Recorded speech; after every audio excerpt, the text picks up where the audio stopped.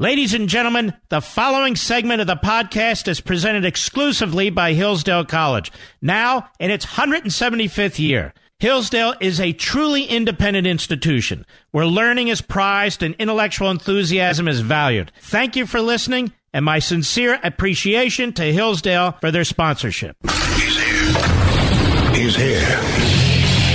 Now, broadcasting from the underground command post, deep in the bowels of a hidden bunker, somewhere under the brick and steel of a nondescript building, we've once again made contact with our leader, Mark Levin.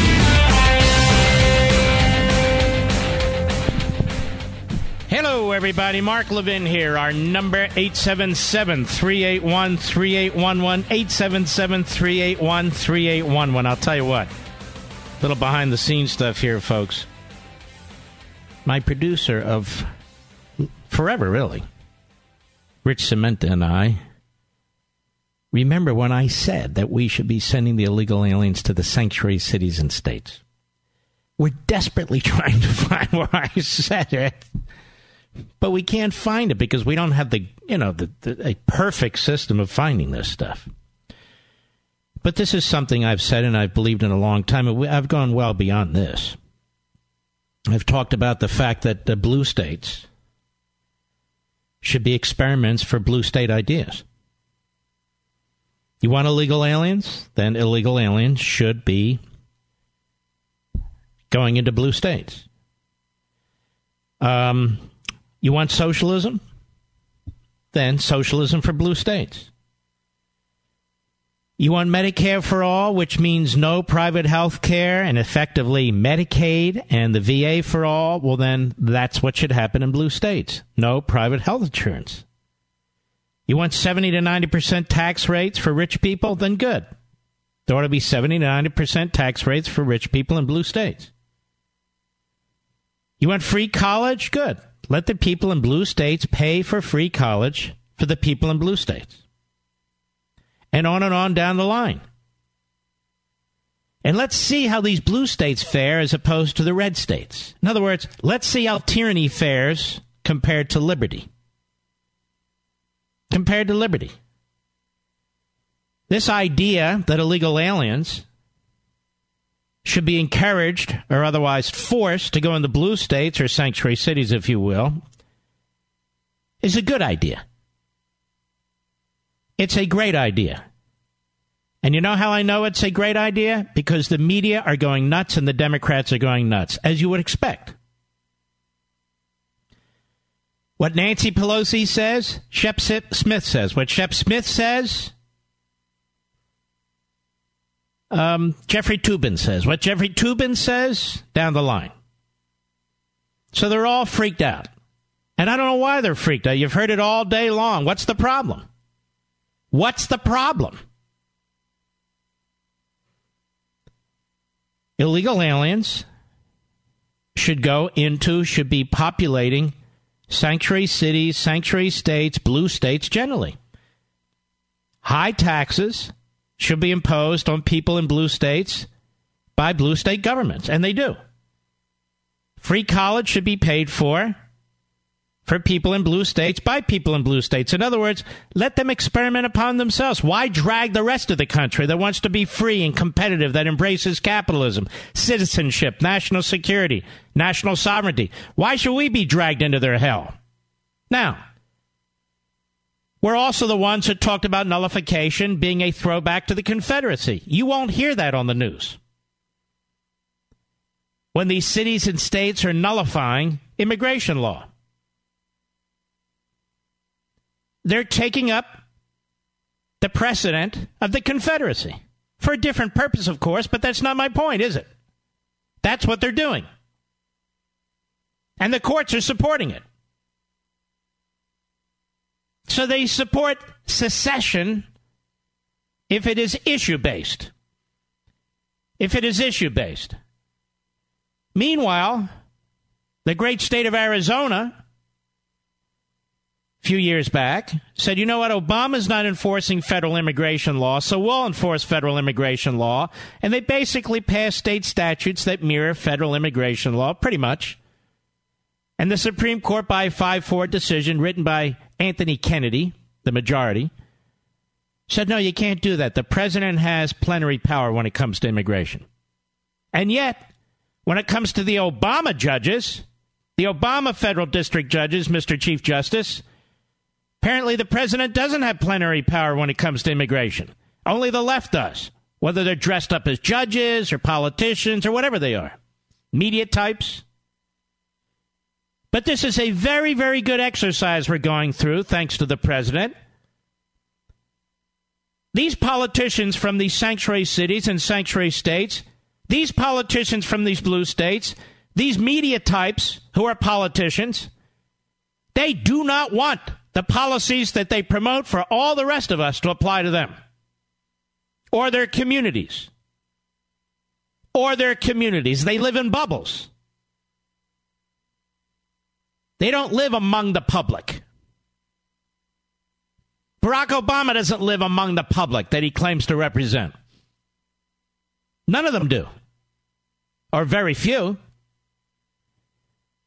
And why do they run from their own propaganda? Why do they run from their own policies? Oh, it's illegal for the president to do what he suggested. What law are they talking about? What's illegal?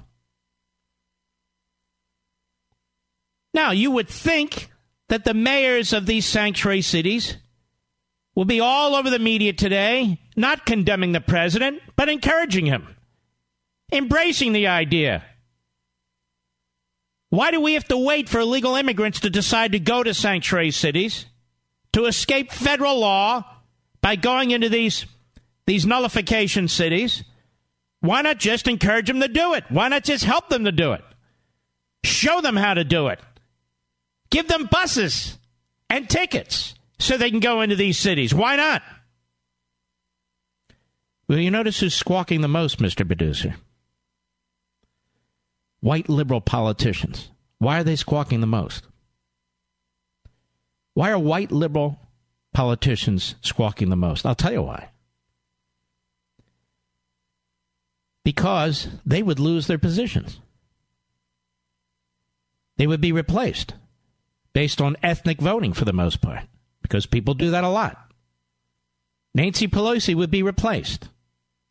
Steny Hoyer would be replaced. Many of them.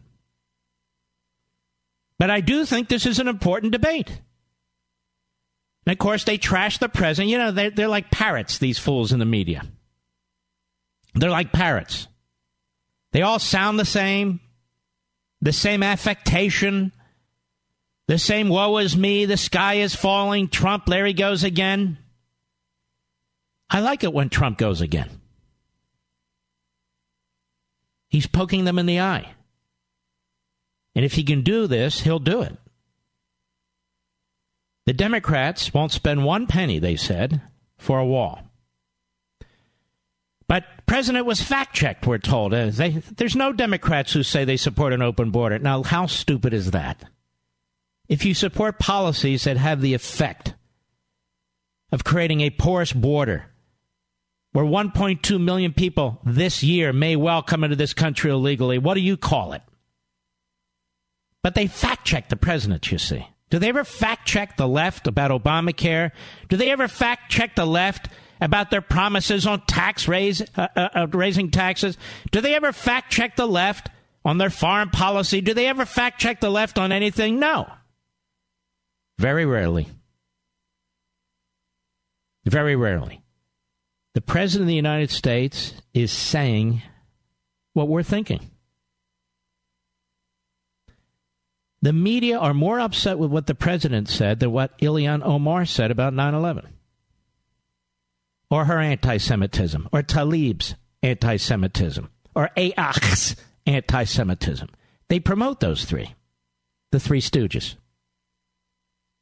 Or Stoogettes. They promote the Three Stoogettes. The president says, all right, look, we got these sanctuary cities. They want to protect illegal aliens in violation of federal law. We got these sanctuary states, and they're all Democrats. Okay, I have an idea. We'll send our illegal aliens who come across the border that we're trying to stop to those cities and states. Oh, that's illegal. You can't do it. All of a sudden, they're kryptonite.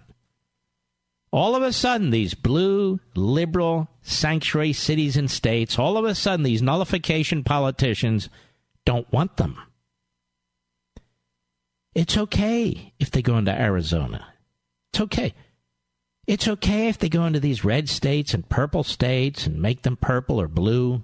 That's okay. That's the plan. We don't really want any more in the blue states. No. Then we white liberals, we may lose our positions. You understand? That's how AAH came into power in the first place. Right? She beat a guy who was translucent, and a lieutenant to Pelosi, and Pelosi herself is translucent. And she was emphasizing her ethnicity. And he was Irish or Irish-German in a district that was changing ethnically. And he lost. And the media keeps reminding us of that. I even have another idea.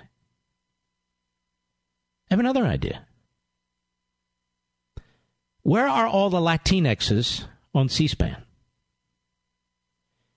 If they're promoting this idea of really an open border, that's what it effectively is. If they're promoting this idea, why don't they show us how to do it? That is, why isn't Jake Tapper resigning and replaced with a Latinx? Or Wolf Blitzer? Or what else is on there? Or Chris Cuomo? Or Don Lemon? The whole line of, the whole conga line of freaks and frauds. How come they're not replaced? Well, that's the way the left works, ladies and gentlemen. They're the elites. They're the ones who think for us and tell us what to do and so forth. They're not going to replace themselves. What would we do without them? So kudos to the president. Kudos to those at the White House who are thinking about this. Keep thinking about these things this way. If the blue states want government-run health care, have it. If the blue states want to tax their rich people at the 70 to 90% marginal rate, do it. If the blue states want to tax their people to pay for free college, do it. If the blue states want to tax their people for family leave subsidies, do it. But we in the red states, we're not interested. Go ahead and destroy yourselves. I'll be right back. Mark Levin.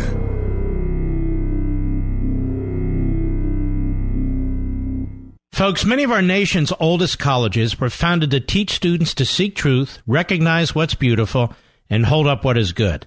But sadly, many have lost their way. Locked in the grip of political correctness, they no longer allow free and open discourse, and instead peddle their moral and cultural relativism. Thankfully, there's Hillsdale College. Since its founding in 1844, Hillsdale has remained true to its original mission, to provide sound learning of the kind essential to preserving civil and religious liberty and intelligent piety.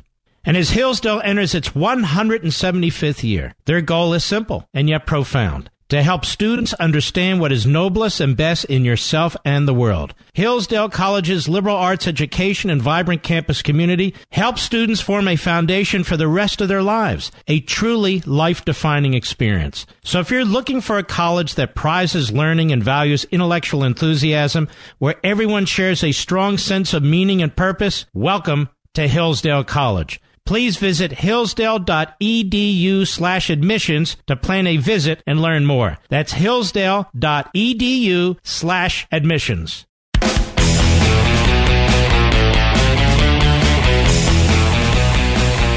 Now, I also think these blue states should institute their Green New Deal. I think they should convert every single watt of energy to something else. I think they should go ahead and do it in their states to their people and leave the rest of us alone. And you will see the difference. We will be effectively South Korea and they will be effectively North Korea. And you'll see what happens when a society begins to crumble. It becomes more and more of a police state. The government gets more and more powerful to try and keep the society under control so everything doesn't break apart and it gets worse. One feeds on the other. The media that exists mostly in these blue states, oh yeah. The media that exists mostly in these blue states, particularly two of them, New York and California, they'll see what happens They'll see what happens when a meritopia is imposed on them. It's not a very pretty sight. But it's interesting, folks. My first book was on judicial tyranny. It's called Men in Black, How the Supreme Court is Destroying America. But it was broader than the Supreme Court. It was the federal judiciary. We have federal judges now who are not complying with the law. We have federal judges now who are undermining their role under our Constitution. We have federal judges who are eviscerating the Constitution. And other than a few of us, nobody's talking about it. Instead, we follow the media into their unreality and their insanity each and every day. We have a Mississippi U.S. District Court Judge, Carlton Reeves. Carlton Reeves, appointed by Obama, I believe. And he was at the University of Virginia today. And he likens the president's attack on the judiciary to the Klan, the Citizens Council. Now listen to this guy. Cut one, go. When politicians attack the courts, it's dangerous, political, and guilty of egregious overreach. You can hear the Klan's lawyers assailing officers of the court across the South. What the hell are you talking about? And you're a federal judge? You're an embarrassment. You may not be aware of this, Judge. Jefferson strongly attacked the Supreme Court. Jefferson led the charge for the impeachment of a Supreme Court justice and was unsuccessful. Franklin Roosevelt attacked the court, tried to pack the court, and add 5 justices. As it turned out, over the course of his many, many years as president, he did pack the court. We have Democrats running for president who've announced that they want to pack the court. And this Mississippi federal district judge, Carlton Reeves, in his not-so-clever way, is attacking the president of the United States and comparing his criticism to that of the Klan. Now, this man should not be on the federal bench. But what these federal district judges know, and all the rest of them know now, when it comes to impeachment, unless they're committing criminal acts of the worst kind, they're not going to be removed. Go ahead. Chastise people for merely using the courts. You can hear the Citizen Council hammering up those names of those black petitioners there in Yazoo City. When the powerful accuse the courts of opening up our country to potential terrorists, you can hear the Southern Manifesto's office. Listen to this. Listen to this unhinged rant by this federal judge. I'm going to tell you something. If I ever had a case and it somehow wound up in front of this judge, I would move to have my case moved to another judge. If the district court refused to do that, I would take the case up with the Mississippi Bar Association. Go ahead. Smearing the judiciary for simply upholding the rights of black folk. When lawmakers say we should get rid of our judges, you can hear segregationist senators writing bills. Who is saying we should get rid of our judges? And what do you mean segregate? This is incredibly irresponsible. It's unconscionable for a federal judge to conduct himself this way. He sounds like an unhinged, insane cable host on CNN or MSNBC. I'm not done. I'll be right back.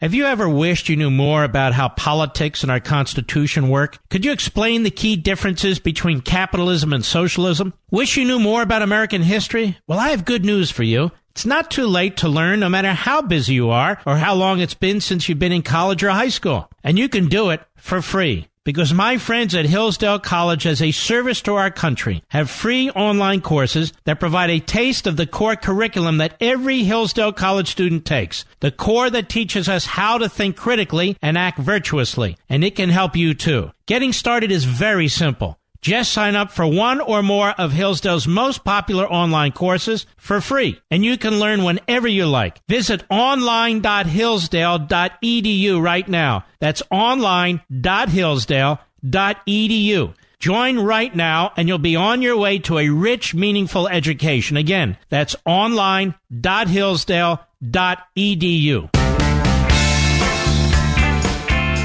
Liberty's voice. Mark Levin. Talk with that voice now. 877-381-3811. Have you even heard about this federal judge today? And let me tell you, he speaks for a significant portion of the federal judiciary. So politicized has it become. But you shouldn't be surprised. It's been going on for a long, long time.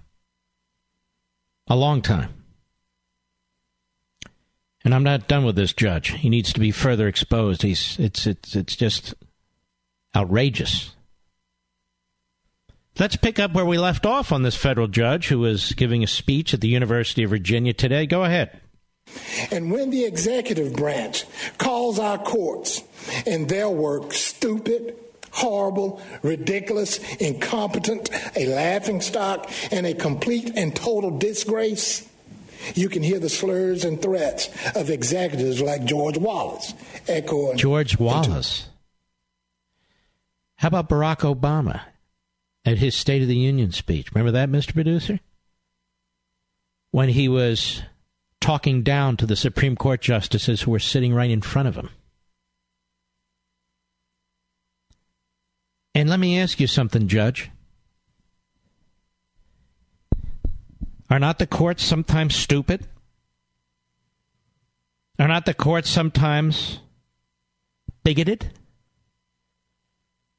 Are not the courts sometimes outright racist? Maybe you forgot about the Dred Scott decision. Maybe you forgot about Plessy versus Ferguson. Maybe you forgot about Korematsu. Maybe you forgot about Roe v. Wade. Maybe you forgot about a lot of decisions that the court has issued. Some great, some of no consequences, some horrific. Now, what this judge doesn't understand, and most of them don't, he's of flesh and blood, just like the rest of us. But he has a lifetime appointment, unlike the rest of us. He's secure forever, as long as he's alive on this planet. And the idea that one branch can't criticize another, but if you do, and you're Trump, and you criticize Obama judges for nationalizing your immigration decisions and reversing them, well, then you must be like the Klan. Then you must be like George Wallace. Then you must be like the authors of the Southern Manifesto. But I would remind this judge, Judge Carlton Reeves, that's his party. The Democrat Party. Those are his judges. That is the Democrat Party judges. The very first pick that Franklin Roosevelt made for the Supreme Court, an associate justice, was Hugo Black, a lawyer in Alabama for the Klan. He was confirmed in a few days. And when that issue was eventually raised with President Roosevelt, he said, I didn't know. Well, of course he knew. Why did he pick Black? Because Hugo Black was doing his bidding as chairman of a committee in the United States Senate that went after Western Union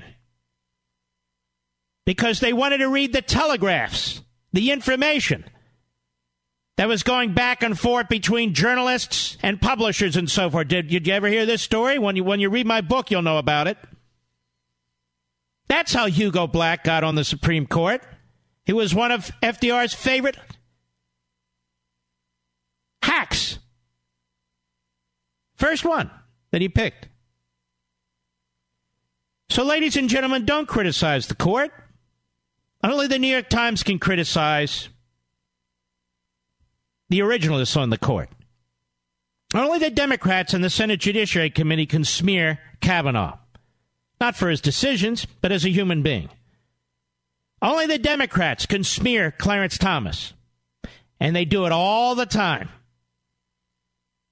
But if you dare question what the courts are doing, judicial tyranny, Judge, if you dare do that, the Mississippi U.S. District Judge Carlton Reeves is going to accuse you of some very vile things. And then he'll go back to his cloistered courtroom, put on his robe, and sit there as an objective judge. An objective judge, don't you know? Let's go to cut 2, Mr. Producer. More of Judge Carlton Reeves. Go. This administration and a bare majority of the Senate walking arm in arm and not stumbling unaware towards a homogenous judiciary. Well, there you go. Now he's a little bit more specific. So the Republicans in the Senate and Trump are trying to institute a white judiciary, a homogenous judiciary. Where was this guy when George H.W. Bush nominated Clarence Thomas? Where was he? He was nowhere. Maybe he was in the opposition.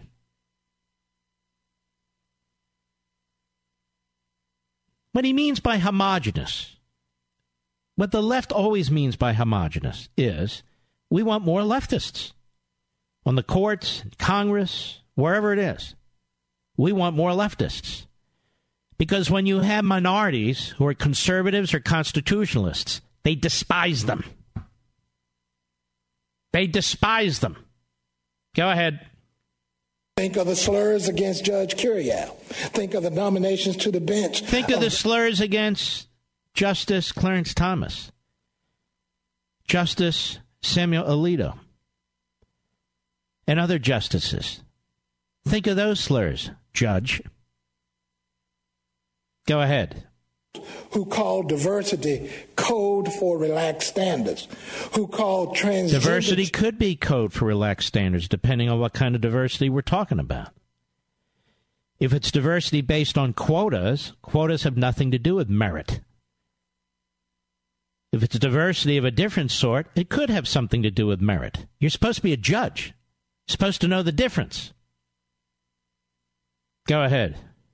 Part of Satan's plan, who defend the KKK in online message boards, who led... Who is defending the KKK on online... This guy's a judge.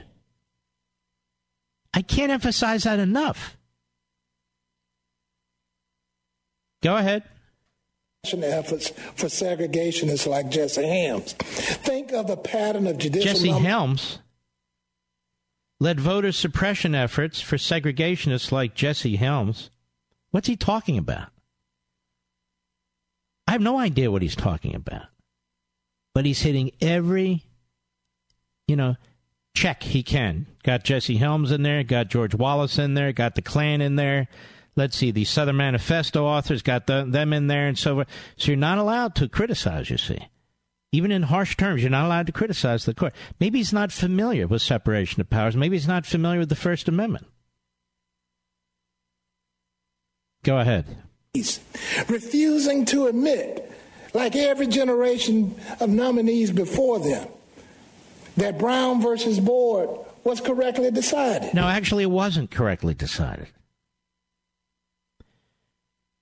I would go further than they did at Brown versus Board of Education. And remember, ladies and gentlemen, the purpose of the Brown versus Board of Education was to reverse another Supreme Court decision called Plessy versus Ferguson.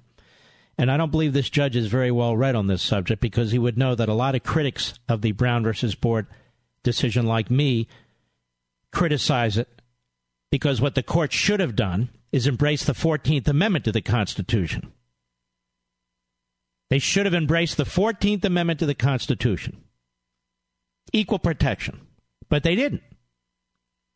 They went into all these psychological studies and all these other behavioral studies and so forth and so on. It wasn't, in my view, correctly decided. It should have been more strongly decided on behalf of individual liberty and equal justice. Go ahead. That same Brown, which led to Alexander versus Holmes, which breathed justice into my segregated streets there in Yazoo City, as if equality was a mere political position. Nobody said equality is a mere political position. Nor did anybody say liberty is a mere political position. Go ahead.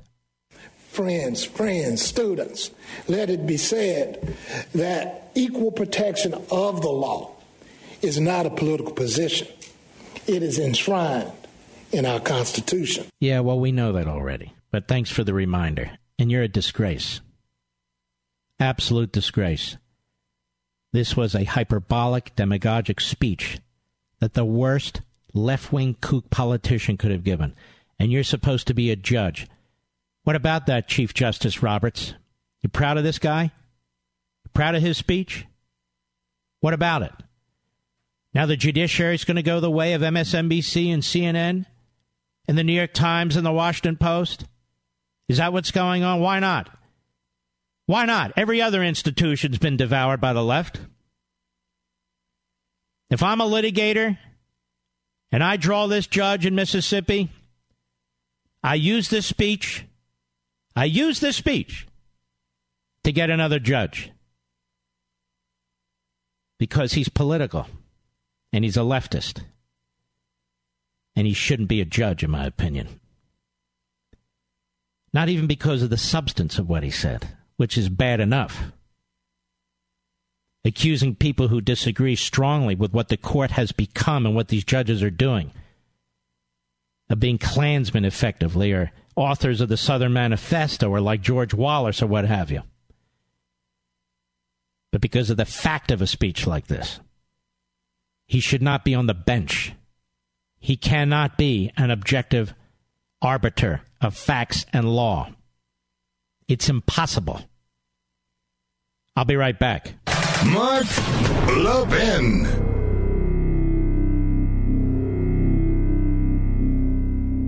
Since its founding in 1844, Hillsdale College has provided students with sound learning of the kind essential to preserving our civil and religious liberty. Now, I want to tell you about Imprimis, the free monthly speech digest of Hillsdale College. Imprimis is dedicated to educating citizens and promoting civil and religious liberty by covering important cultural, economic, political, and educational issues. First published in 1972, Imprimis is one of America's most widely read publications in support of liberty, with more subscribers, 3.9 million, than the Wall Street Journal and the New York Times. And recent Imprimis publications have addressed issues like free speech, the regulation of big tech, mental illness, and the American medical insurance system. And because America's founding principles are so important, Hillsdale offers Imprimis absolutely free of charge to anyone who requests it. That's right, you can subscribe to Imprimis for free. Here's what I want you to do. I want you to visit imprimis.hillsdale.edu for your free subscription. That's Imprimis, IMPRIMIS.hillsdale.edu. Welcome to Hillsdale.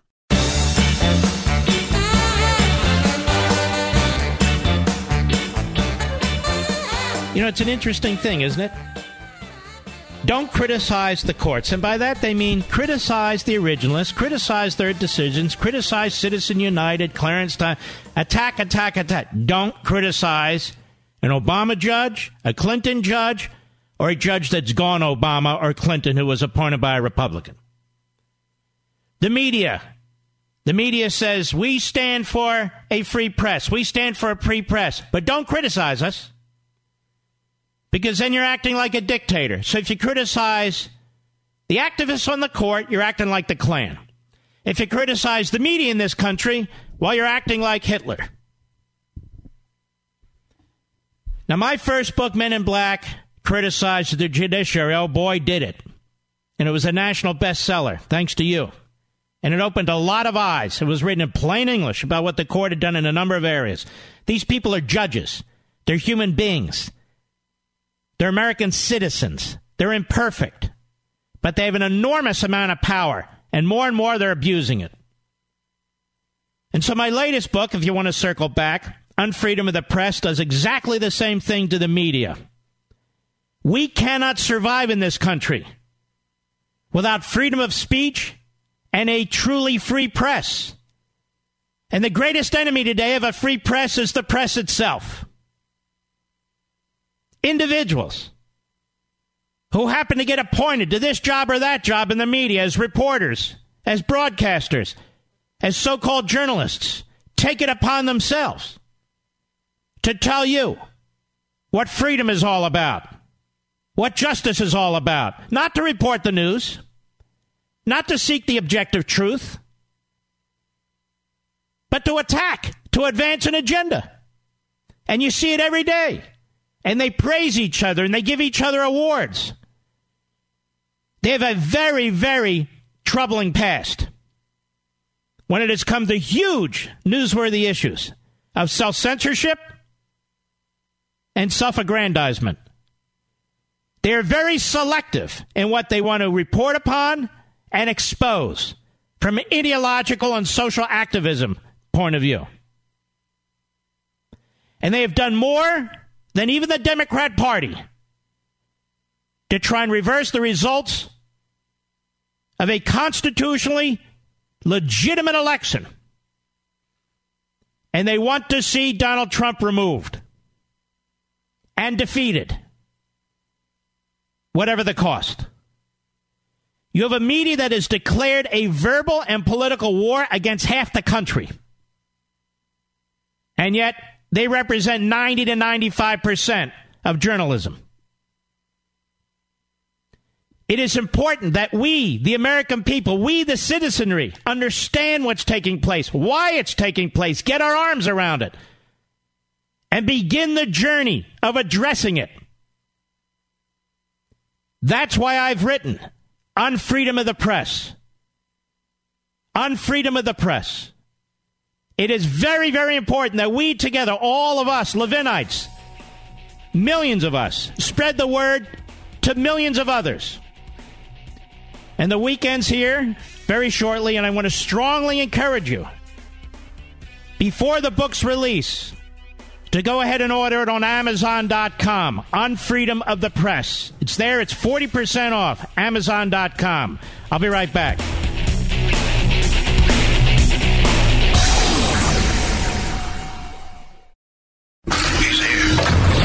He's here. Now, broadcasting from the underground command post, deep in the bowels of a hidden bunker, somewhere under the brick and steel of a nondescript building, we've once again made contact with our leader, Mark Levin. Hello, everybody. Mark Levin here. Our number, 877-381-3811, 877-381-3811. By the way, we have a very, very cool Sunday night program on Life, Liberty, and Levin at 10 p.m. Eastern, 7 p.m. Pacific with Mike Lindell, Mr. Pillow, My Pillow. But we're not going to talk about pillows or any kind of betting. He's a fascinating entrepreneur. He's a man of deep faith. And I learned an enormous amount about him. You know, he's ubiquitous. You see him all over the place. And he's enormously successful, but it wasn't always that way. He was very much down and out. And so it's quite the Horatio Alger story. So I hope you'll be able to check it out. 10 p.m. Eastern, 7 p.m. Pacific, Sunday night, like so many of you do. And we appreciate it very, very much. Now, let me get a little deeper on this. Here's what I'm hoping. We are up against forces today that we have never been up against. These are domestic forces that have as their purpose, as Obama so bluntly put it, to fundamentally transform America. They don't embrace capitalism. They've told us that.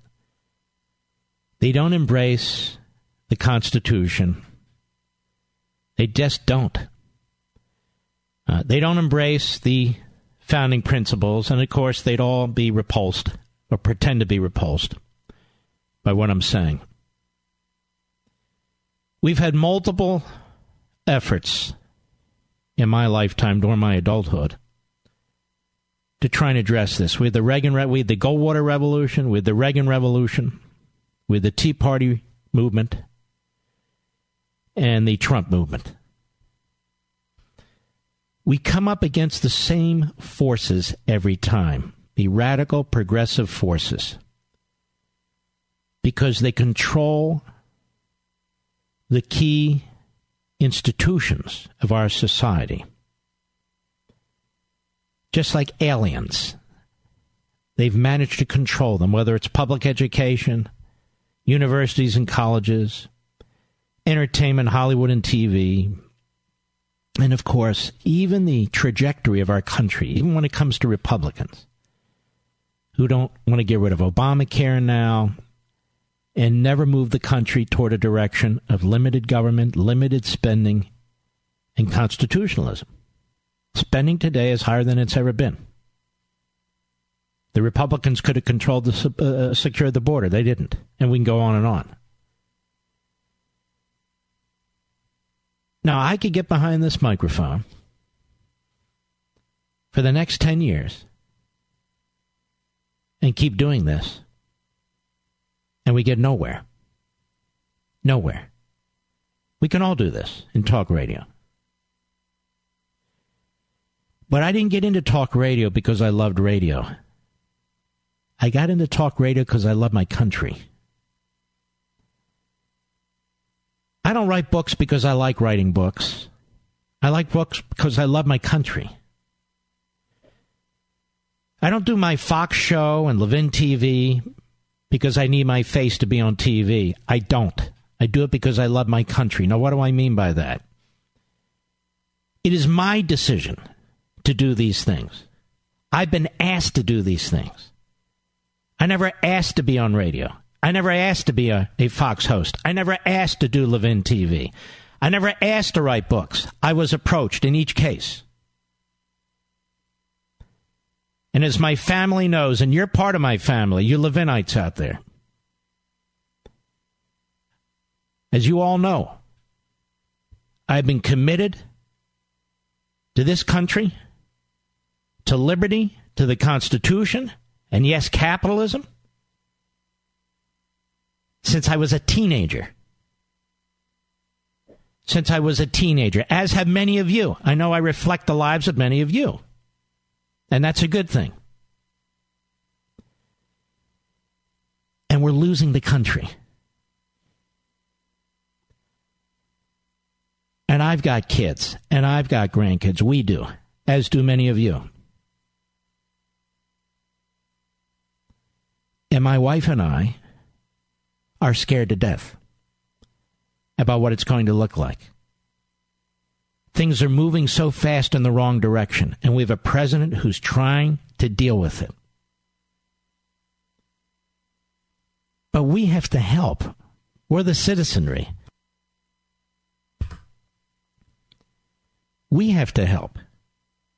It's not good enough to whine about things, and it's not good enough to discuss things at a surface level.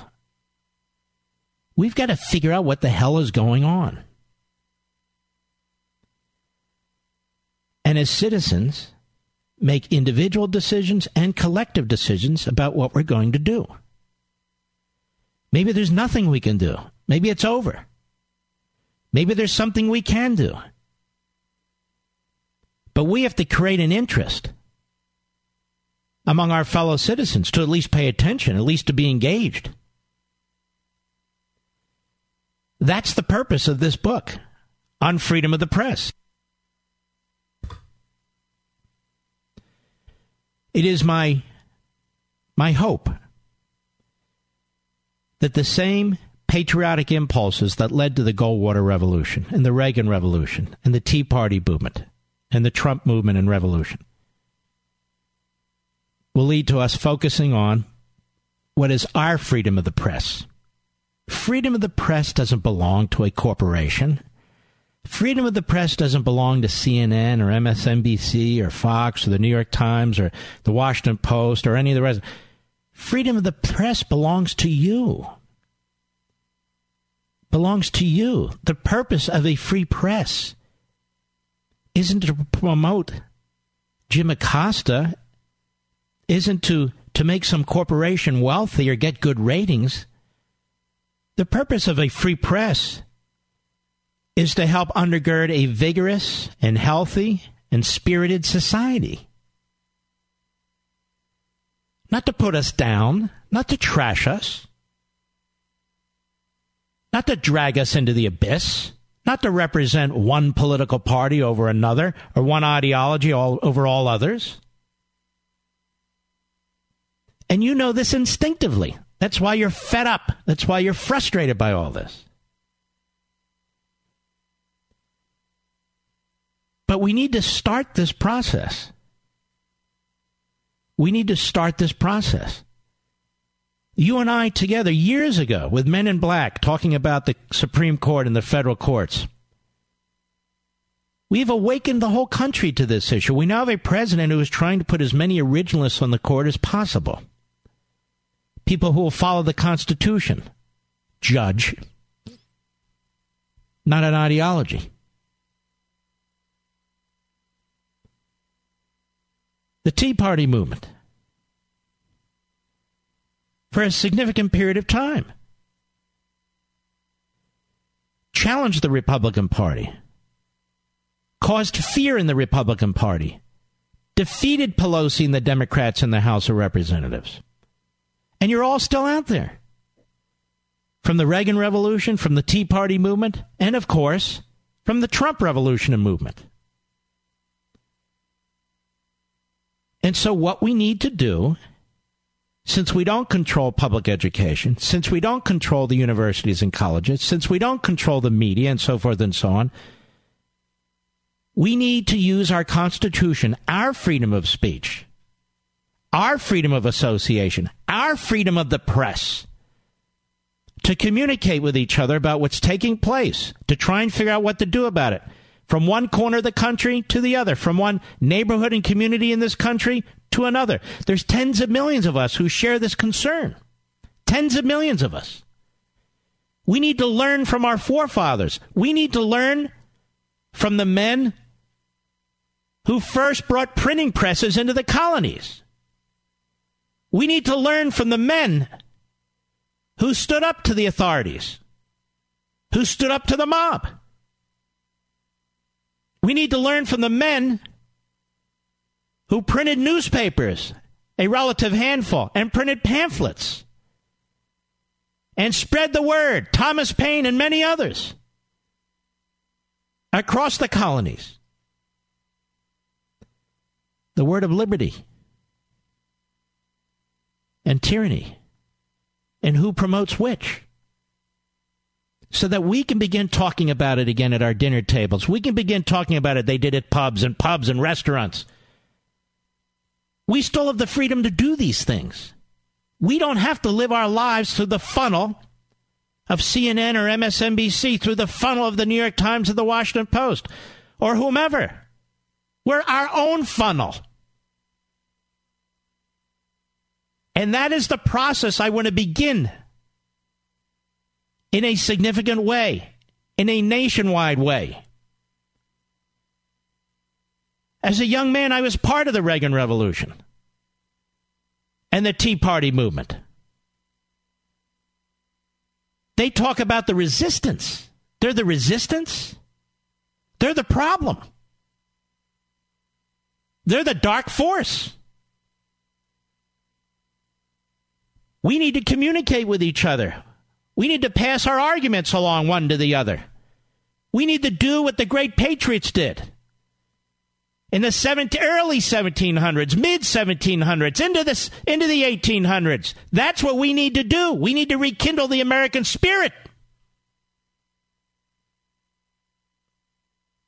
so that when our kids go into the classroom, or when our kids go to colleges, or when we send politicians to our state capitals or the national capital, when we go into Hollywood, our kids do, or when we go into other areas of life, it is we who are pressing the case. It is we who are making the case. And I want that to begin right here.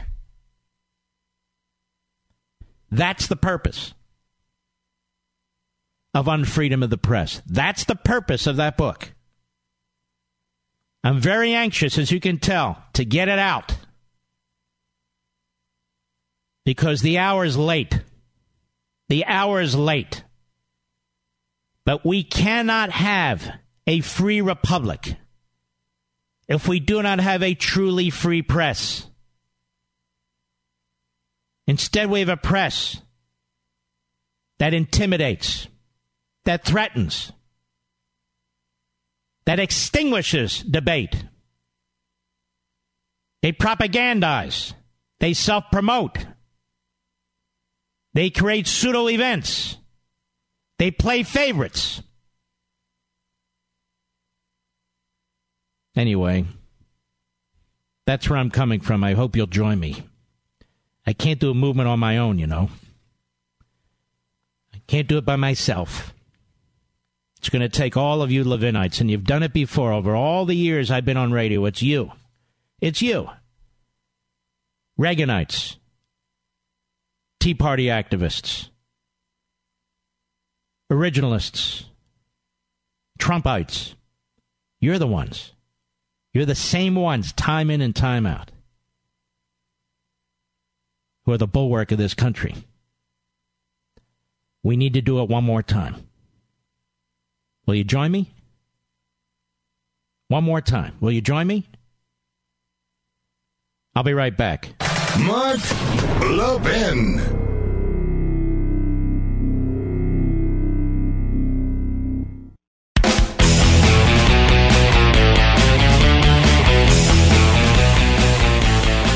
It wasn't that long ago when I wrote the Liberty Amendments, which helped spur this Convention of States movement, Article 5 of the Constitution. Most people don't even know what it was. I originally started that book writing against it. And then when you do enough scholarship, you realize that's the wrong position. And I couldn't be a stronger advocate for it. We're still here, folks. We're still breathing. We're still kicking. But we're up against it. And we need to push harder. And we will. I have faith in you Levinites out there. I really do. I have faith in you. We can't always be on defense. I don't like being on defense. Do you? So we need to take it to them. We're going to take it to the mass media. Not because we don't believe in the free press, but because we do. And that belongs to us. And we seek to protect it. We seek to protect the First Amendment and the rest of the Constitution. And all the other amendments, too. The ones that they don't like. It's a free press. That's what we're all about. Freedom of speech. You know, this Washington Correspondents' Dinner. It's really a perfect spectacle, isn't it? When C-SPAN runs it or some of the other channels run it, it's a perfect spectacle of what we're talking about. These people are completely out of touch. Completely out of touch. You know, in the media, you know who's really in touch? Those of us who are in talk radio. We're the ones who are in touch. We open our microphones to everybody.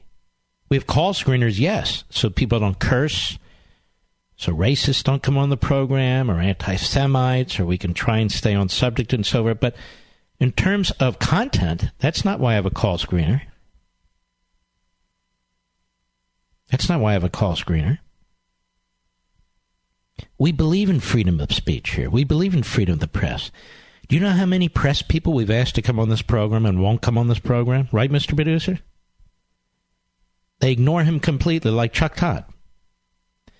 Do you know how many progressive politicians we've asked to come on this show but won't come on this show? And yet they'll go on other shows. Why is that? I'll tell you why. Because they know what you know.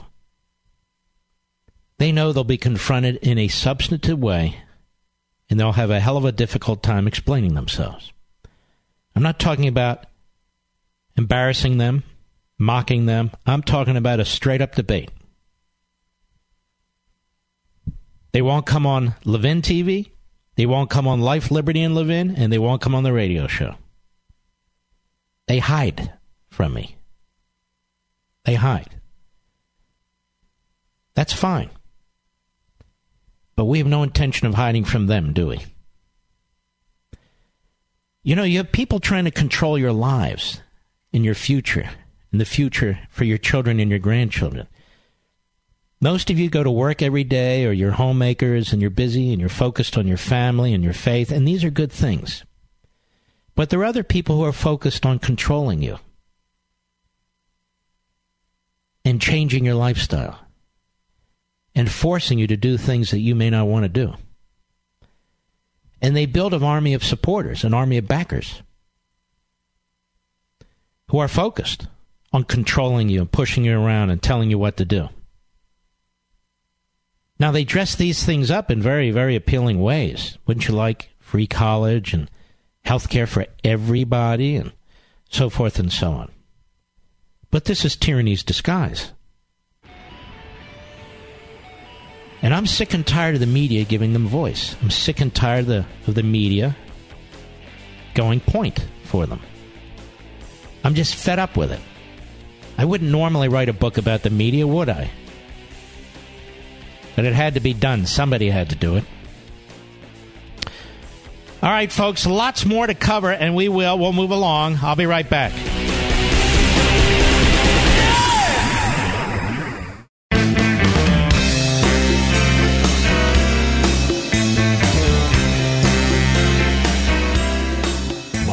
Levin, making conservatism great again. Dial in now, 877-381-3811. Here's the way I figure this. Maybe I'm wrong. Time will tell. It's like almost like a military operation, but obviously without the violence.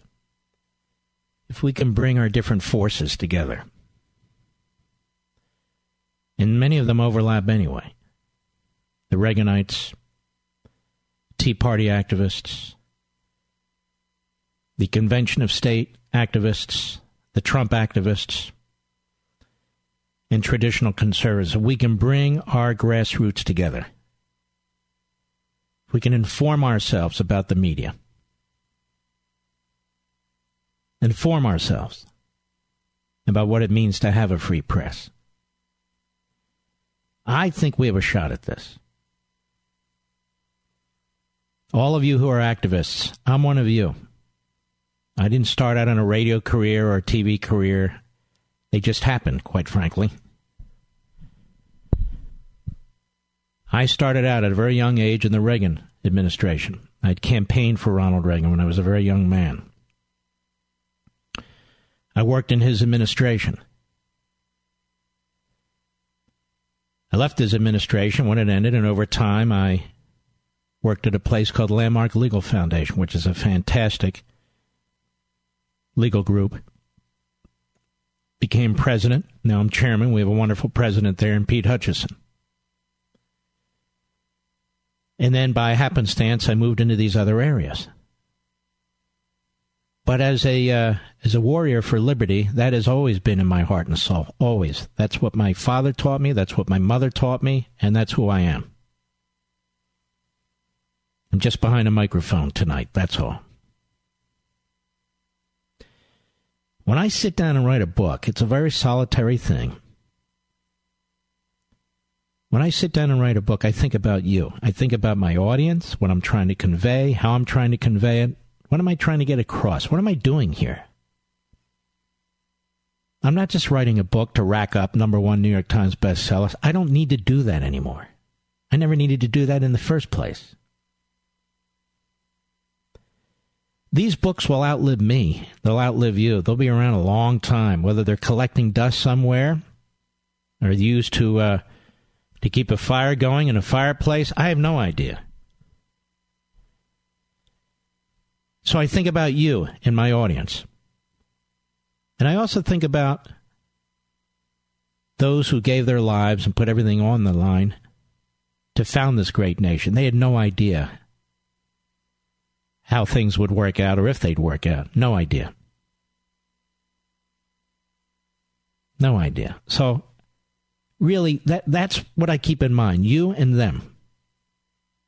You and them. And anybody who's read any of my books, that's you can tell, I hope, that I'm very earnest about what I write and what I say. It's not a gimmick with me. It's not a game. We have fun. We can be entertaining. But I am, as they say, serious as a heart attack. That's the bottom line. There's too much at stake, and we all have a very little bit of time on this planet. And trust me when I tell you in the last 6 months, that has really proven itself for me to be true. Really, the last 6 years. So this is what we do as a relatively free people. We band together. We share ideas and concerns. We try and figure out what to do. But if we allow ourselves to be cowed by this media, if we allow ourselves to be put down by this media, if we allow ourselves to be turned off by this media and just go about our business and not pay attention to those who are trying to control us, change this country, and the impact it will have on our children and grandchildren and generations yet born, then shame on us. And as I said, and I believe it, that the hour is late. You can see what's passing for candidates who wish to be the nominees for president of the United States of one of two major political parties. And you can also see, quite frankly, that Mitch McConnell and the Republican leadership in the United States Congress are simply incapable of dealing with it. In fact, they don't even want to deal with it.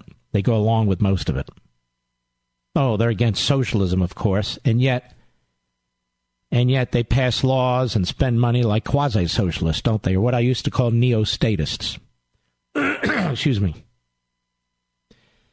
But if we can pull all the activists together, and by activists, I don't mean that you have to actually physically be doing these different things. I mean activists in your workplace, with your family, with your friends, in your neighborhood, in your community, in your churches and synagogues. That's an activist. We will be doing what the great American colonists did, spreading the word. We can bypass big media.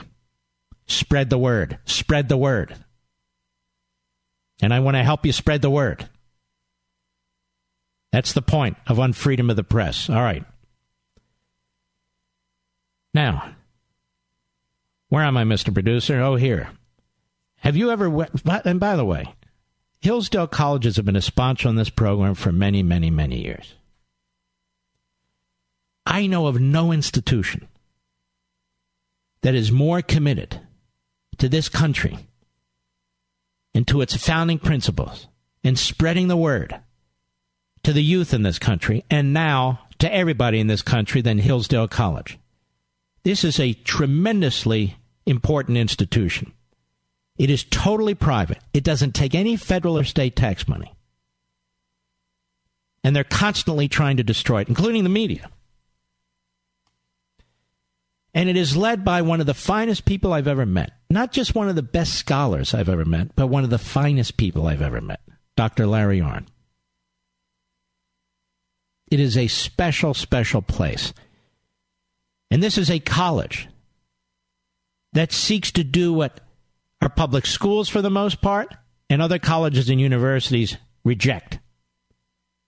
And that is, pass on the message of liberty. Pass on the message of the Republic. Be proud of what's been created here. Be proud of what's been established here. And so as a service to the country, Hillsdale has free online courses that provide a taste of the core curriculum that every Hillsdale College student takes. The core that teaches how to think critically and act virtuously. And it can help you too. And getting started is very simple.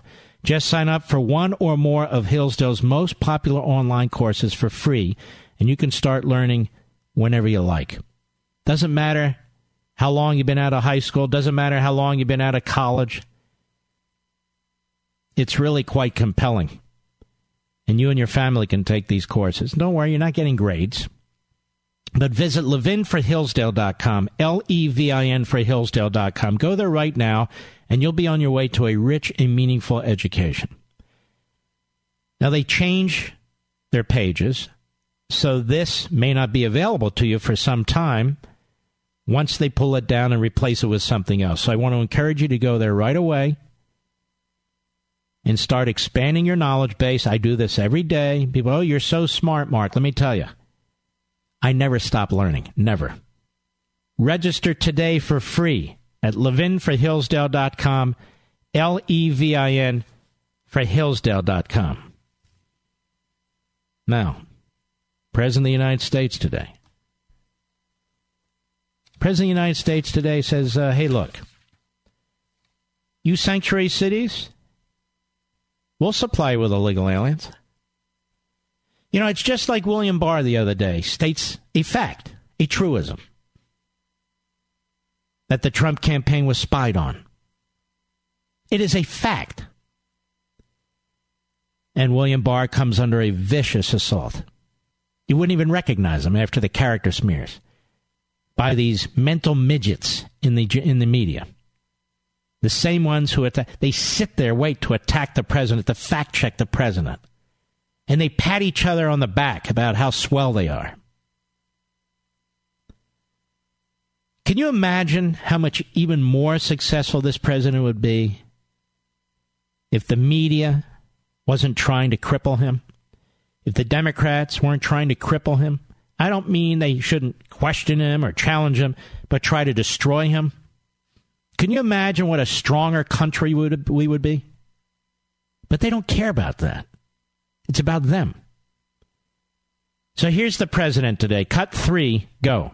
If we had the wall, people wouldn't be coming up. Mexico is now apprehending and bringing back to the various countries that we're talking about, Honduras, Guatemala, El Salvador. They're bringing people back to those countries, Colombia to a certain extent, and they're going back to those countries. But we could fix that in so fast if the Democrats would agree.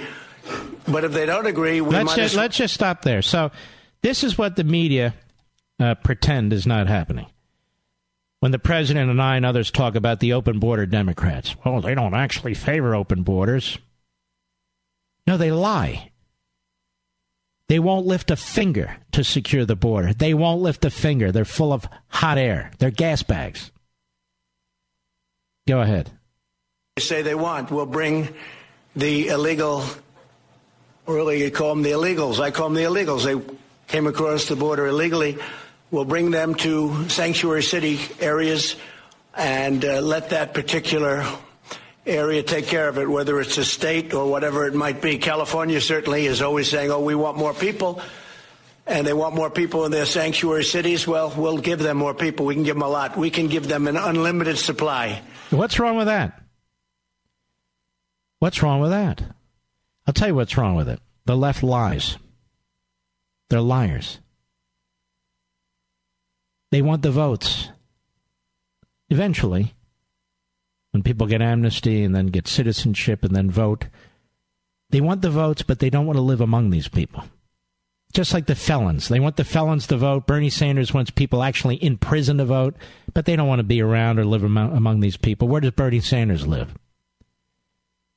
He lives in a Scandinavian state, may I say. A Scandinavian state, if you will. Vermont. Where does Obama live? Well, he certainly doesn't live among the people that he claims to represent. Kamala Harris, same thing. Chuck Schumer, same thing. I could go on and on and on, but why should I? President of the United States talks a lot of common sense. Now, the Democrats are at a retreat in Leesburg, Virginia. It's Lansdowne, they call it. Not too far from the bunker, I might add. And when I heard they were there, I really had thoughts about taking my Levin TV camera crew over there and greeting them and saying hello. But I knew the hotel there, I wouldn't much permit that. I just thought it would be hilarious. And this is a pretty swanky place they're at, it's a resort. And they have wonderful breakfasts there, buffets. So the Democrats never want for anything.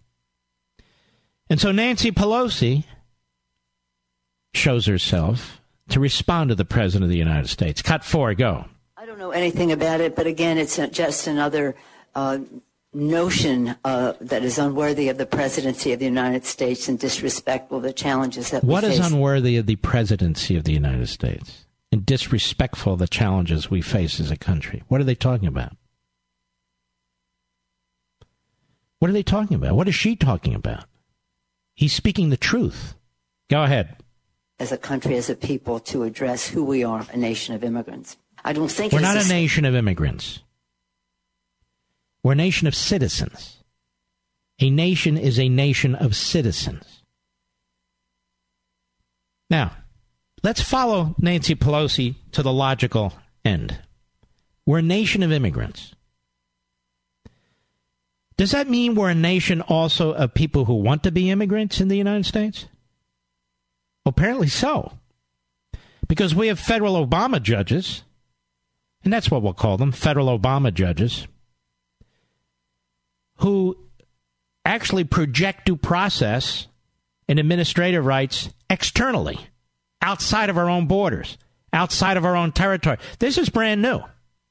This is brand new. So my question to Nancy Pelosi, and she'll never allow me to ask her directly, would be, what do you mean by immigrants? Somebody who puts their foot in the country, legally or illegally, or somebody who is wanting to put their foot in the country? What exactly are you talking about? And why do you keep calling us a nation of immigrants? There's no nation that's a nation of immigrants.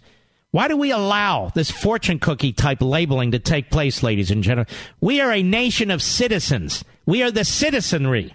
We own the country, not foreigners. We own the country. People who want to come here follow our rules, just like we have to follow their rules when we go or are in their country.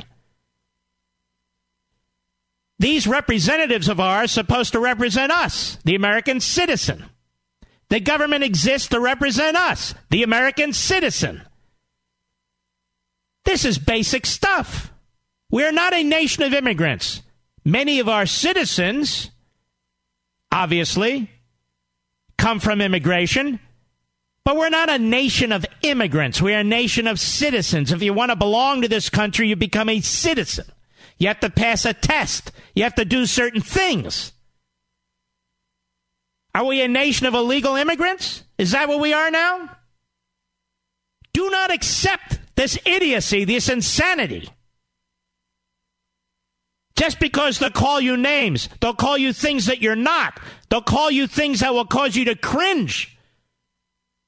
They seek to silence you. They seek to marginalize you. We need to be strong and oppose this.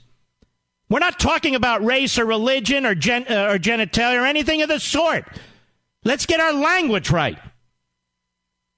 There is no damn nation of immigrants. I'll be right back. Mark Levin.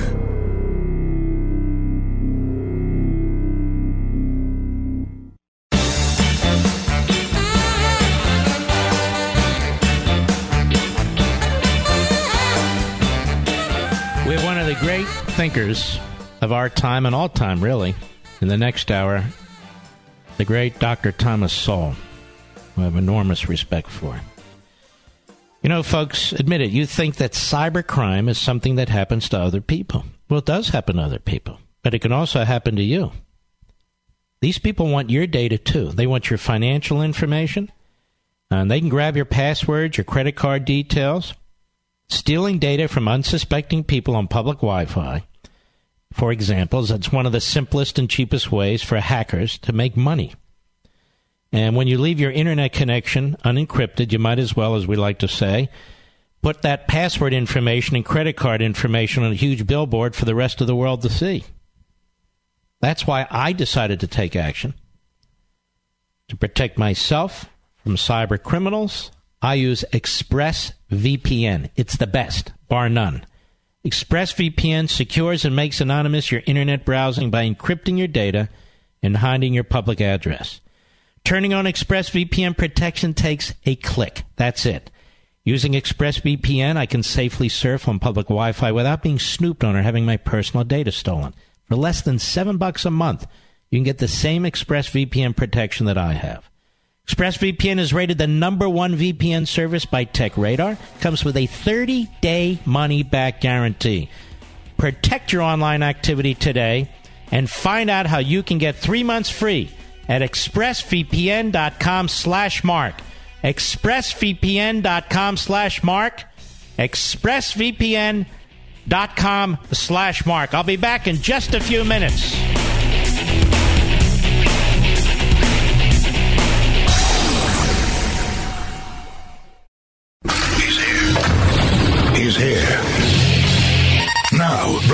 Broadcasting from the underground command post, deep in the bowels of a hidden bunker, somewhere under the brick and steel of a nondescript building, we've once again made contact with our leader, Mark Levin.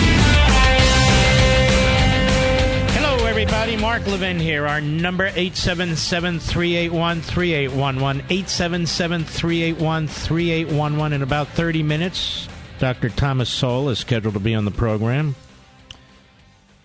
There's an interesting little back and forth between Chuck Todd and Chris Cuomo. Chris Cuomo was interviewed by, I think it was The Hollywood Reporter. They did this huge puff piece, and the guy drops the F-bomb 3-4 times and the S-bomb 2-3 times. I'm thinking to myself, you know what, Chris?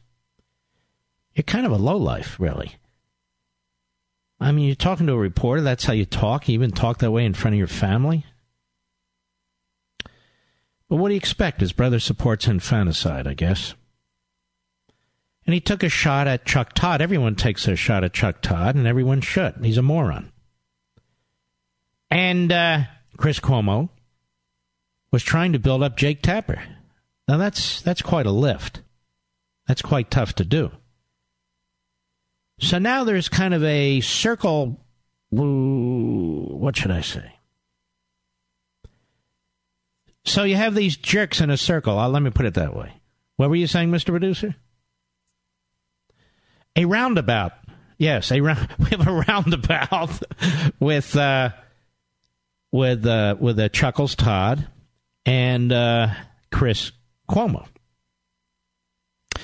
And they're on the morning show on WABC, two of my buddies, Bernie and Sid, and they have a great show, by the way.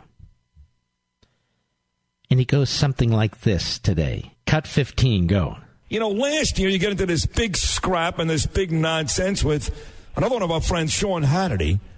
This week, you're brawling with Chris Cuomo. What the hell is going on with you? Wait. What am I doing with Chris Cuomo? I have no idea. I don't know the guy. I've met him once. I don't know who he is. I don't know much about him. I'm not kidding. I have no idea where this guy's coming from. No, I was only kidding. I mean, obviously you got sideswiped. He took a shot at you out of left field, which was inexplicable even to us. I mean, I understand why he's trying to promote Jake Tapper and maybe State of the Union over Meet the Press, but he almost did make it sound like it was personal, and you guys have had zero history, right? Zero. None. I mean, look, I just read it as somebody who wanted to defend the fact that nobody in broadcast television wanted to hire him, I guess. Wow. Go ahead, boys. Made it. He was awfully defensive, so he took shots at other people. I'm like, dude, like, what are you disparaging other, if you're going to promote somebody. You don't have to disparage somebody at the same time. These are the children that run your media. They are children. They're immature, egomaniacs, narcissists who know very little of substance. So there they are, fighting with each other, which is kind of cool, I think, and Sid and Bernie are good at that. As I say, great show. Kamala Harris, you may remember her. She was in Iowa yesterday. Or it's Kamala Harris. And did you know she's a gun owner? Do you know why she owns a gun?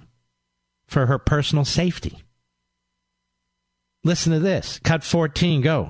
I am a gun owner, and I own a gun for probably the reason that a lot of people do, for personal safety.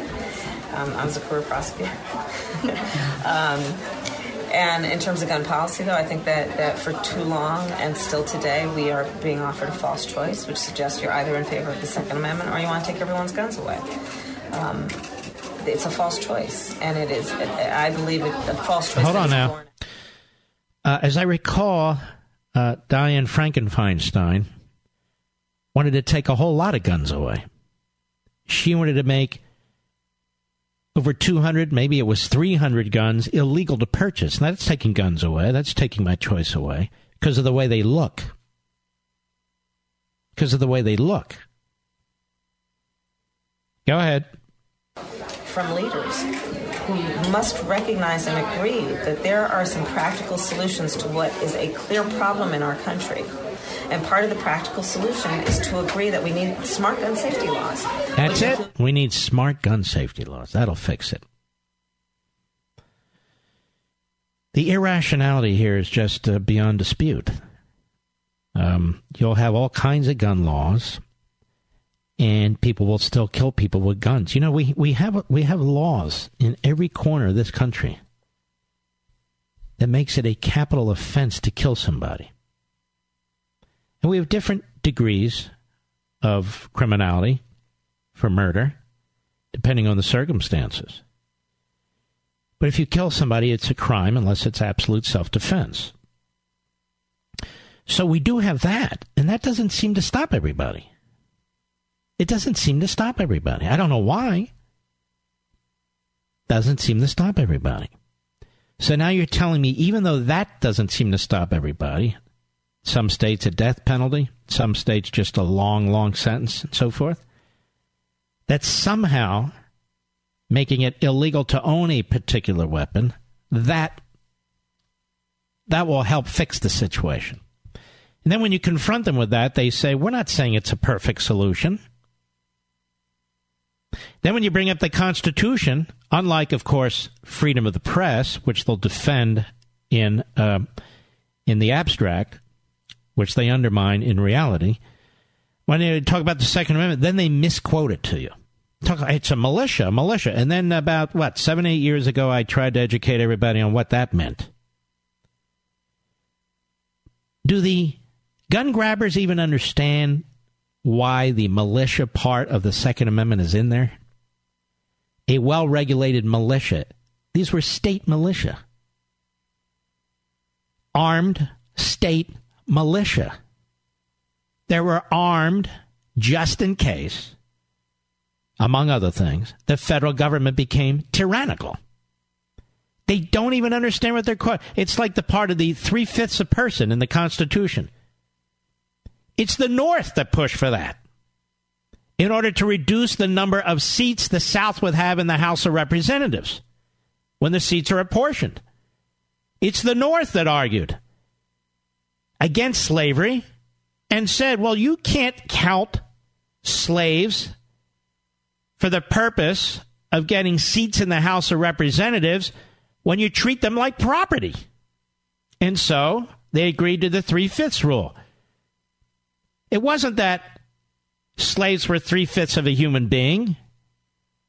It was an effort by the North to reduce the South's influence in the federal government and specifically the House of Representatives. I don't care how many times I explain it. The people who are corrupt of mind and corrupt of heart, the leftists, they'll continue to lie about it. It's like the Emoluments Clause. The Emoluments Clause has nothing to do with an individual who's involved in commerce, owning a bunch of businesses, where foreign dignitaries or diplomats use those businesses, say a hotel in Washington, D.C., to conduct their business. That doesn't violate the Emoluments Clause, which addresses a concern, a legitimate concern at the time, that a president or senior officials not take appointments and get titles from foreign governments, so they have not dual loyalty, they have single loyalty to their own country. And furthermore, that they wouldn't get paid off, that they wouldn't be in the salary of or receive money from foreign governments or their surrogates. That has nothing to do with the Trump hotel. And yet you have Obama judges who are willing to entertain these arguments, even though the parties don't even have standing. Even though they don't even have standing. They hate the Constitution, and they don't even understand it to begin with, do they? So she owns a gun for her own personal safety. You know, she was a prosecutor. Well, so what? There's a lot of people who live in dangerous places who want to own a gun to protect themselves, and they're not all gang members, and they're not all drug addicts. They're honorable, hardworking American citizens who live in tough neighborhoods. And then there's others who don't live in tough neighborhoods who still want guns just in case to protect themselves or target shoot or whatever. But I've never understood the logic. Because you know why? Because there is no logic. It's like so much coming from the left. It's all knee-jerk. It's emotion. Sounds good. And I'll be right back. Mark Levin.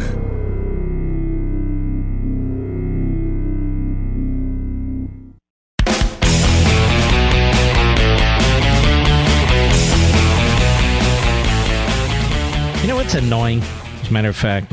The fact that break-ins still happen all the time. Do you know why break-ins happen all the time? Because many of you don't have the proper security system. Matter of fact, many of you don't have a security system at all. Now, that's not good. It's important to protect your home and your family. That's why I always recommend getting the best security system. The best security system is Simply Safe Home Security. It's my favorite by far. And it's a fantastic protection for your home that keeps working if the power goes out, if the Wi-Fi goes down, or even if a burglar smashes the entire keypad. And they have some of the fastest response times in the industry, ready to send help 24/7 if there's an emergency. So maybe it's no surprise that Simply Safe is the top choice security system for CNET, PC Mag, and more than 3 million of us, right? Those of you who haven't gotten it yet, I wouldn't wait anymore. Go to simplysafemark.com to learn more about Simply Safe. Order today to get free shipping on your system as well as a 60-day money-back guarantee. You know, it is great. You decide. You decide what devices you want in your home, how many contacts you want, how many alarms you want, where you want them, how many window contacts, and so on. You decide. And then you don't drill holes. They actually stick to the place where you put them. It's cutting-edge technology. It's really the best. Now, order today. You'll get free shipping on your system as well as 60-day money-back guarantee. That's simplysafemark.com, simplysafemark.com, simplysafemark.com. All right. I don't believe we've taken a single call today, have we, Mr. Producer? All right, so don't blow it. Joe, Philadelphia, Pennsylvania, the great WPHT. Go. Mark, I always consider it the utmost of privileges to speak with you. How are you tonight? Thank you, my friend. I'm good. Thank you. Mark, I know you know the answer to this question, but I think it's a question that should be thrown out there. Is it true or false? No. Oh. No. But I think it's a question we should bombard the media with. Yeah. What political party would ever consider giving the right to vote to an illegal immigrant or someone who's incarcerated in prison? What kind of quality of vote are they looking for? What are they You're right. It's crazy. It's crazy. Well, we know. I mean, felons have done all kinds of stuff, right? You're a cop, right? No. I'm a realtor. All right, but a realtor. All right, close. Not really. But felons have done all sorts of these horrendous things, horrific things. And they shouldn't be able to vote. They have dismissed themselves from the civil society. That's why they're behind bars. But the Democrats will get votes wherever they can, whether it's a graveyard, whether it's a federal or state or local prison, whether it's 3 or 4 votes, whether it's an illegal land, doesn't matter. And if you say, wait a minute, we got to clean this up, they'll say, oh, you're racist, you're suppressing the vote, when in fact it is they are suppressing the vote, they're canceling your vote. Mark, President Trump did his prison reform, and I don't think he would ever support anything like that for no, he wouldn't. Reason. And I just think that's what you throw that simple question out there. Who would give? What kind of quality of vote are they trying to acquire here? Well, we know. Anyway, Joe, thanks for your call, buddy. By the way, the Phillies better get a little better on the pitching side, I would say. I mean, it was unbelievable. 15-1. What the hell is that all about? Anyway, Bob, Chicago, Illinois, on the Mark Levin app. Go. Yes, Bob. All right, kill it, whatever it is. Guy's having a grand old time. He's sitting in his mother's basement. Happy hour, all by himself. Julia in Cleveland, Ohio, Sirius Satellite. How are you? Hi, Mark. I'm excited to talk to you. Thank you. I can't wait to read your book, The Unfreedom of the Press. Thank you. I know you're going to like it. I found a way this week to bypass the unfree digital press, and I wanted to share that with your listeners. Go for it. It all started when I heard you play the clip of Candace Owens slaying it in Congress this week. Mm-hmm. I wanted to listen to it again, and I went to Google and typed in, Candace Owens slays it in Congress. And the only thing that came up on pages 1 and 2 was CNN playing the out-of-context clip of her making it sound like she was defending Hitler. And so I thought, okay, well, here's this famous... We're going to run out of time, so go for it.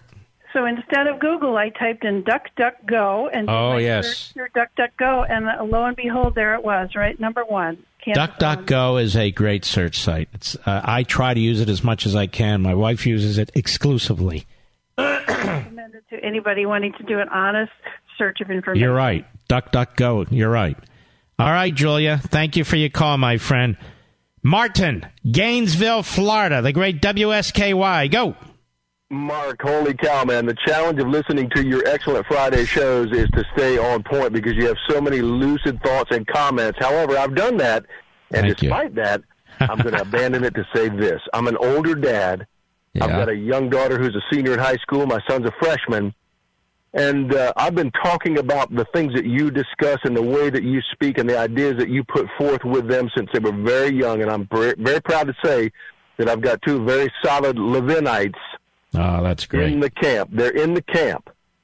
That's wonderful. I wanted to thank you. I wanted to thank you. And although I do sleep on Boulder Branch sheets, I do not have yet a copy of any of your books, but I am going to be pre-ordering. All right, Martin, I'll tell you what. I'm going to get you a copy of my new book when it comes out on May 21 on freedom of the press. So don't hang up, and I will sign them as well. So don't hang up.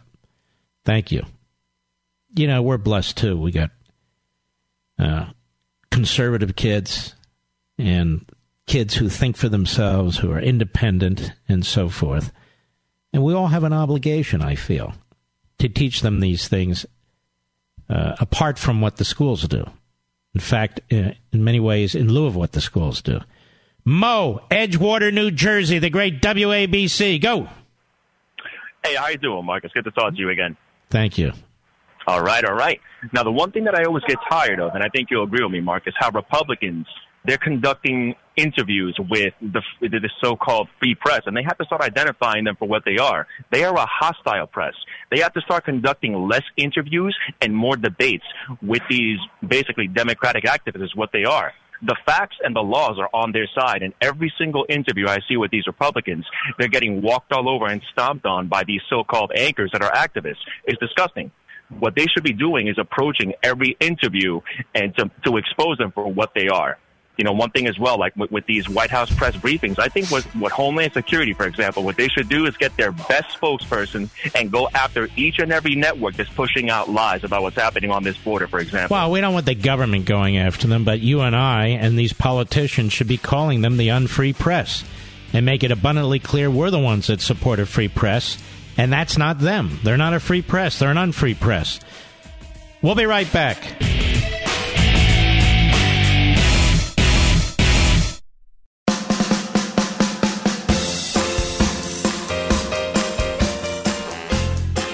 Mark Levin, the modern voice of the Founding Fathers.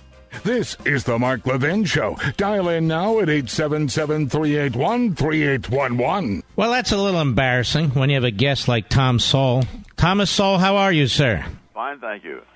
Well, you've updated a tremendous book that was already tremendous, Discrimination and Disparities. Let's get into this because we only have a limited amount of time. And I went through this book again. I went through it the first time, of course. But some of this really is pertinent to the use of numbers to deceive. We hear this all the time. What are you talking about? Well, there are so many examples of it, I hardly know where to start. One of the things, for example, many of the people are saying, how the top 10% of income earners in America are this oligarchy, you see, who's lording it over all the rest of us. Well, it so happens that just over half of all Americans will be in the top 10% at some point in their lives. So what they're leaving out of all these numbers is turnover. One of the examples that came out since the first edition were Internal Revenue data showed that over a 23-year period, there were 4,584 people in the so-called top 400. That most of those people were in there 1 year out of more than 2 decades. And so we're not talking about a turnover, we're about an oligarchy. We're talking about an ever-changing mix of people. This whole thing about castes and class, this Marxist notion, and that's what it is.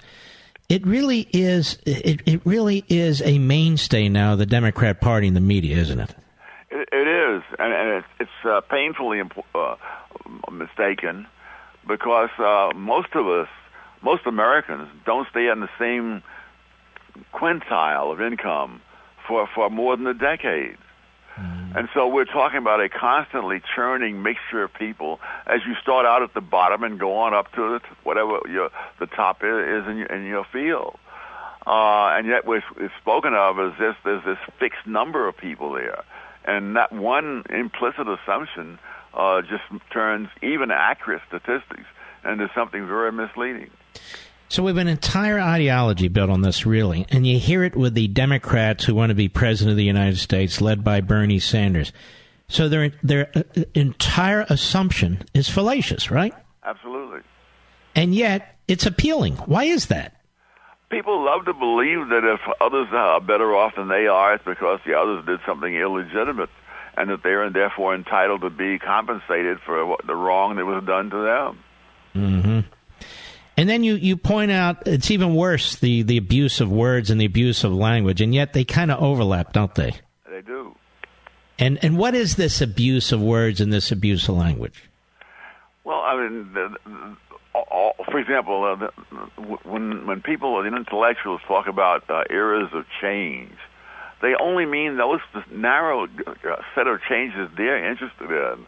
And I have a long passage in there about the 1920s, which is never considered an era of change. It's considered an era of either stagnation or retrogression. And yet in the 1920s, that was the first decade when most Americans had electric lights. It was the first decade when most Americans had automobiles. It was the first decade when you had commercial air travel. It was the first decade when there was radio. I mean, you could go through the whole list. And yet when you read the histories, including one that cost a history textbook that's very famous and costs $160, and they miss everything in the 20s and depict it as being the opposite of what it was. And don't many of these same people and institutions attack the Industrial Revolution, of all things? Yes, yes. And look how Americans luxuriate in so many things, and I just feel there's a complete disconnect between the knowledge of how we get these things and the propaganda we hear today. Well, people take it for granted that these things sort of more or less happen automatically, so they don't need to concern themselves about the production of these things. Now, those of us who are old enough know that within our own lifetime, things are just revolutionized. I mean, when I was born, most Americans had no refrigerators, you know, and so many other things were so different. But especially among the young, when all they know is what they've been told in school, and they have no idea of people desperately seeking to escape, for example, from communism. Right this very time, many seem to be oblivious to what has happened in Venezuela under socialism. The socialism they talk about is the socialism of theory, which is beautiful. I mean, I was a Marxist when I was a young man.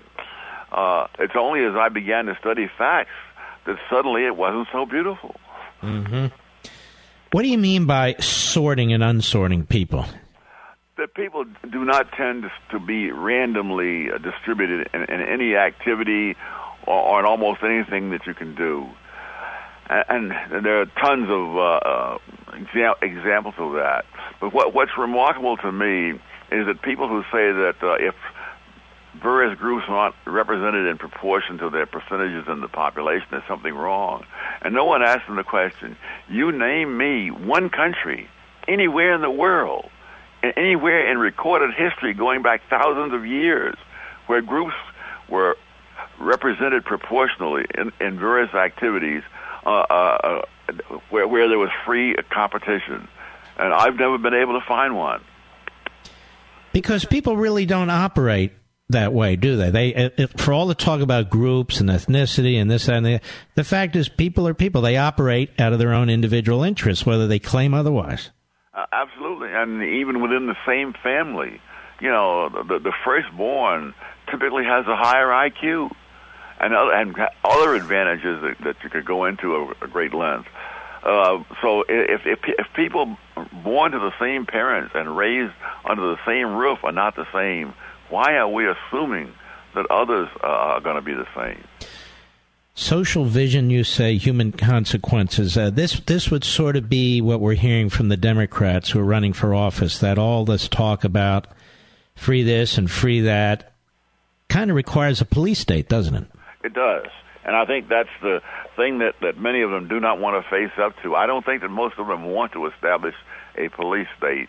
But in the course of trying to accomplish what they're trying to accomplish, there's no other way to go. You know, I hope this comes out right, what I'm about to say to you, because it's meant as absolute, unadulterated praise. You know, I miss Milton Friedman. Don't you miss Milton Friedman? My heavens, yes. He was my mentor. He was your mentor, and I remember you being on firing line repeatedly. I miss Bill Buckley, don't you? Oh, yes, yes. Well, I just want you to know, when the day comes, and I hope it's a long way off, we're going to miss you too, Dr. Saul. Well, thank you very much.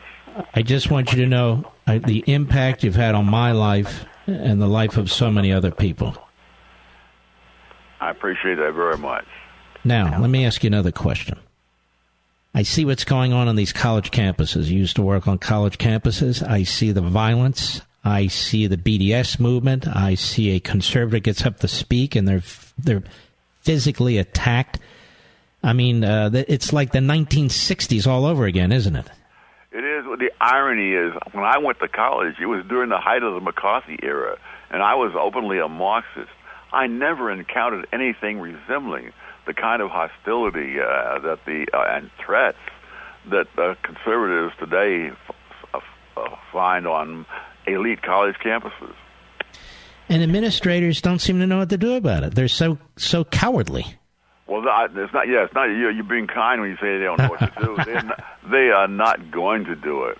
Mm. I mean, the idea, and the faculty either. The idea that tenure enables you to be independent and free is utter nonsense. Do you think that the faculty today, as an aggregate, is worse than the faculty of bygone eras? Absolutely. Yeah, the phrase that used to be used was, "We're here to teach you how to think, not what to think." Mm-hmm. Well, today they are there to teach you what to think, and you better not think anything different from that. You know, you in your book, you dedicate your book to a very dear friend of yours, Professor Walter Williams. Yes. How did you guys come to know each other? Well, we independently arrived at the same ideas. Some people are constantly trying to say that I persuaded him or some other person or whatnot. No, the very reason we came together is that someone said, "You know, Walter, there's another guy saying the kind of stuff you're saying," and that's how we got together. He was a graduate student working on his PhD at UCLA when I was teaching summer school at UCLA, and that's how we got together. And how long ago was that? That was 1969. That's, my gosh, half a century. It's a long time ago, but look at the good that you two have done. I mean, when people want to know about economics and philosophy, they talk about Tom Sowell, they talk about Walter Williams. I'm quite serious about this. And, you know, I very much wanted you on my Sunday show, but I know you can't travel across the country. But I got to figure this out somehow, because you're too important not to have on the show. I appreciate that. All right. I want to thank you. Have a wonderful weekend, and we appreciate you, sir. Thank you. All right. God bless. Remarkable mind, remarkable man, really. Truly. There's no doubt that Americans are having a hard time affording their prescription drugs. But while Democrats blame drug companies, they ignore that patients are being denied discounts that are kept by middlemen. That's why I've been telling you about pharmacy benefit managers, or PBMs, and why they intend to keep prescription drug costs artificially high. Now, Congress is investigating this issue. Grassley, head of the Senate Finance Committee, brought in some CEOs of the largest PBMs to shine a light on their industry. It wasn't hard to round them up. There's basically three of them that control 85% of the market. Just three companies. So much for competition to drive down prices. Now, I'm glad Grassley's asking tough questions because I don't know what these people do either. Now, President Trump is willing to expose them too, and their hidden drug rebate scheme, and this is a huge problem. Those rebates are intended for senior citizens. They're intended for the end user. And he wants the discounts to go to those folks at the pharmacy counter. And I couldn't agree more, which is why I've been talking about for several months now these PBMs. Here's what I want you to do. Go to truehealthcarefacts.com, truehealthcarefacts.com. Check out the site and get the facts. truehealthcarefacts.com. I'll be right back. Mark Levin.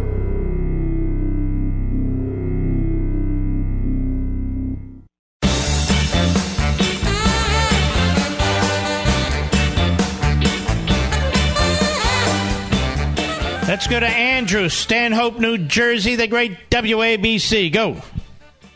Thomas Sowell, he and yourself are two of my heroes and role models, but it's just a coincidence I didn't know he was going to be on your show. I wanted to talk he's about terrific. It was from his book, I think I first learned the lie that the Democrats tell about the two-thirds of a person, which is exactly the opposite of racism. Three-fifths. Yep. It was to stop the Democrats from gaining more political electoral power, which they wanted to continue to enslave blacks, where the Republicans were the abolitionist party, and they knew there was a movement towards freedom, which was the Republicans. So that's how they were insidiously trying to count blacks so they could enslave them. So that's a mega. So why do the left, and I include the media, continue to lie about this? Because it trashes the country. That's why. Right, they're desperate, and Lyndon They Johnson even claim that the Electoral College is a result of slavery. The Electoral College had absolutely nothing to do with slavery. Like you point out, if anything, it's the opposite. It was to oppose the Southern power to continue to enslave. And lastly, too, Lyndon Johnson in the Modern Times, he was quoted as saying if he could take the black father out of the home and get the woman dependent on government, he'll get the black vote. I don't know the source of that. Thanks for your call, Andrew. I don't know the source of that. Maybe he did, maybe he didn't, but I'm not aware of it. So let us continue. Tricia, Tenafly, New Jersey. How are you? Oh, hi, Marcus. Thank you for taking my call. You bet. I just had a really great idea, and probably a lot of people do too, about President Trump wanting to send the illegal aliens to sanctuary cities. And my thought was to send them all to Hawaii and put them all on a no-fly list because you know how, the people that are running Hawaii feel about Donald Trump. Do what now? Send them to Hawaii and do what? I couldn't hear. Send them to Hawaii and put them on a no-fly list. So it'd be kind of like an Alcatraz. No. All right, thanks for your call. We get a little too clever, and it doesn't come across very well. No, but there's no reason they cannot go to sanctuary cities. Sanctuary cities say they want them. So good. America, in your honor. Here we go.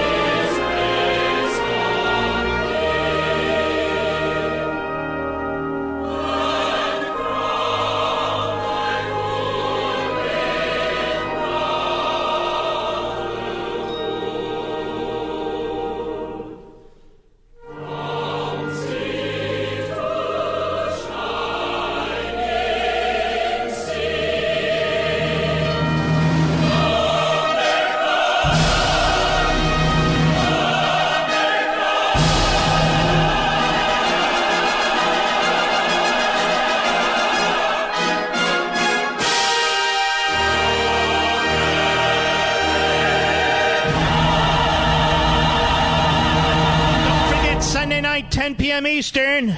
Life, Liberty, and Levin. And please head over to Amazon.com and order your pre-order copy of Unfreedom of the Press. We salute our armed forces, police officers, firefighters, emergency personnel, and all law enforcement. Good night, Spritey. Good night, Griffey. Good night, Pepsi. Good night, Smokey. Good night, Zelda. Good night, Gigi. And good night, Mom. And good night, Dad. God bless you all, ladies and gentlemen. Have a wonderful weekend. And I'll see you on Monday.